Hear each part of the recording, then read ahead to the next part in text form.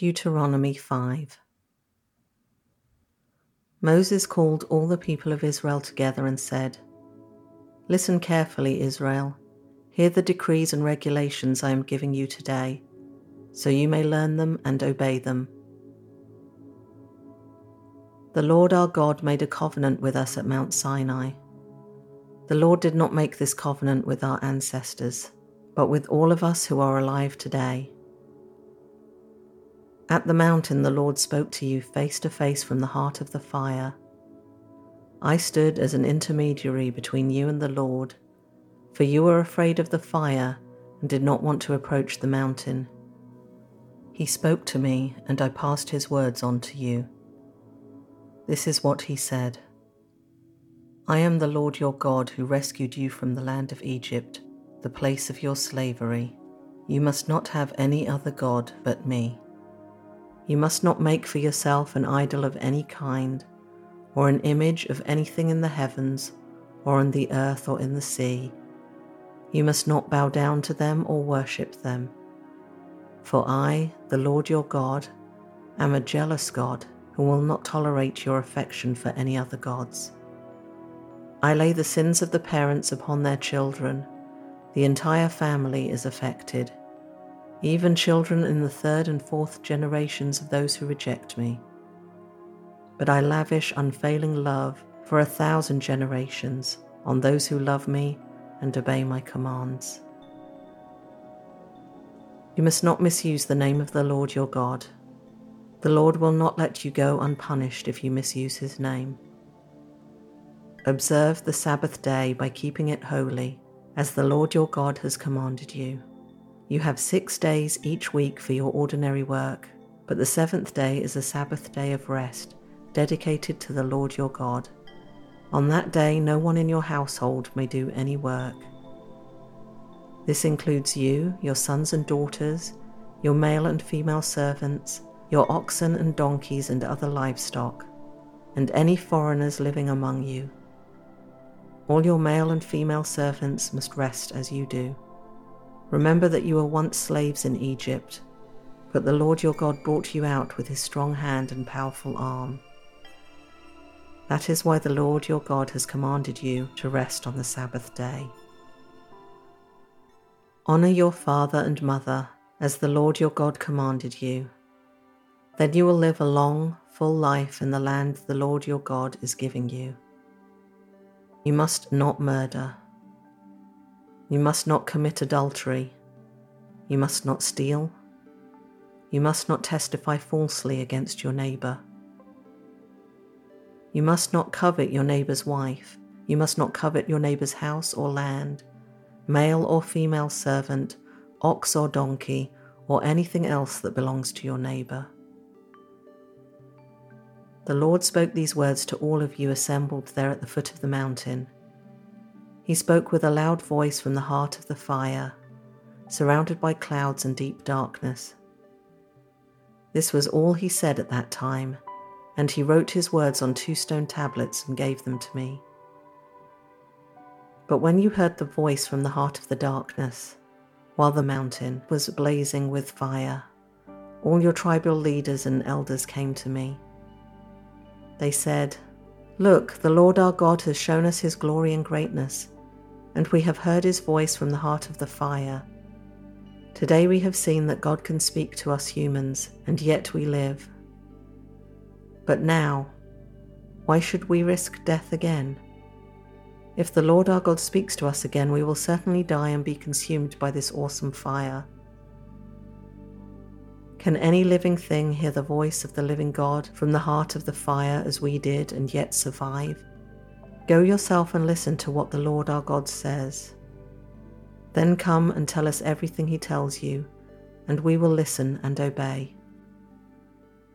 The Lord heard the request you made to me, and he said, "I have heard what the people said to you, and they are right. Oh, that they would always have hearts like this, that they might fear me and obey all my commands. If they did, they and their descendants would prosper forever. Go and tell them, return to your tents. But you stand here with me so I can give you all my commands, decrees, and regulations. You must teach them to the people so they can obey them in the land I am giving them as their possession." So Moses told the people, "You must be careful to obey all the commands of the Lord your God, following his instructions in every detail. Stay on the path that the Lord your God has commanded you to follow. Then you will live long and prosperous lives in the land you are about to enter and occupy."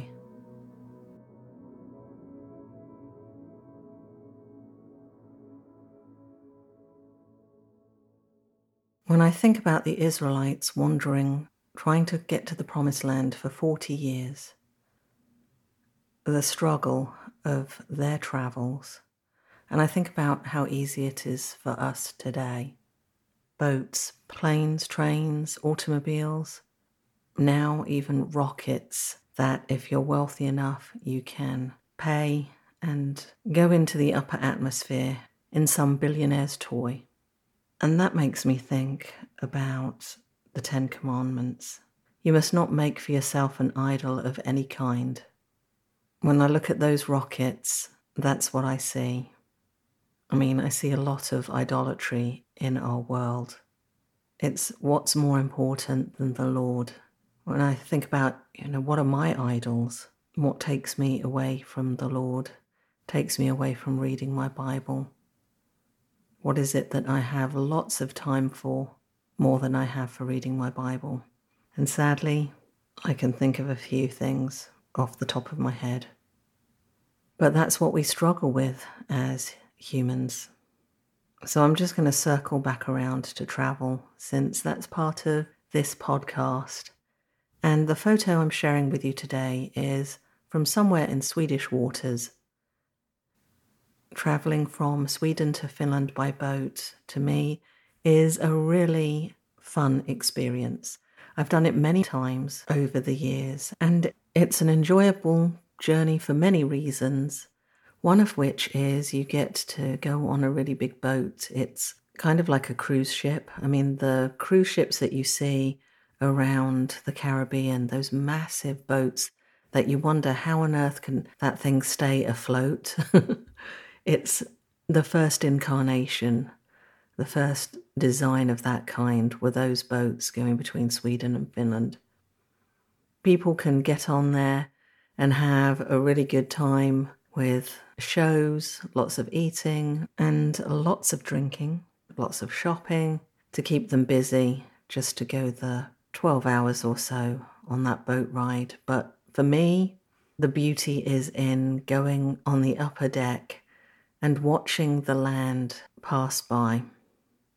So when you're leaving Sweden, you've got really interesting, cute little houses that are just dotted around, and an array of watercraft from very small sailboats to the big ferries carrying people between the two countries. And when you're on one of those big ferry boats, you're just looking down at all the smaller vessels. And you keep on doing that for a good while until, after it gets dark, you get to the Åland Islands, which are part of Finland, and the boat navigates between these tiny islands, some of them uninhabited. And I'm guessing the GPS precision to do that is something we really have to be thankful for, because you will see those islands and think, oh my gosh, we are going to go full on Titanic.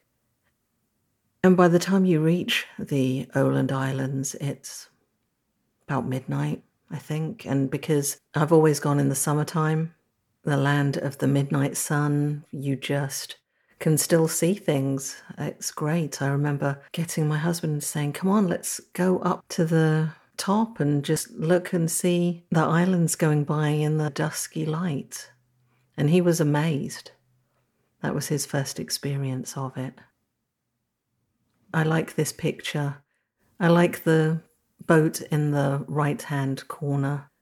It's probably some kind of touring vessel, but you can see by the waves on the water all the different kinds of boats that have been sailing. and I see the little boats going off down a channel there on the left-hand side, and it just makes me wonder where they're going. So until next week, make it a great one, and I'll be with you on the next episode.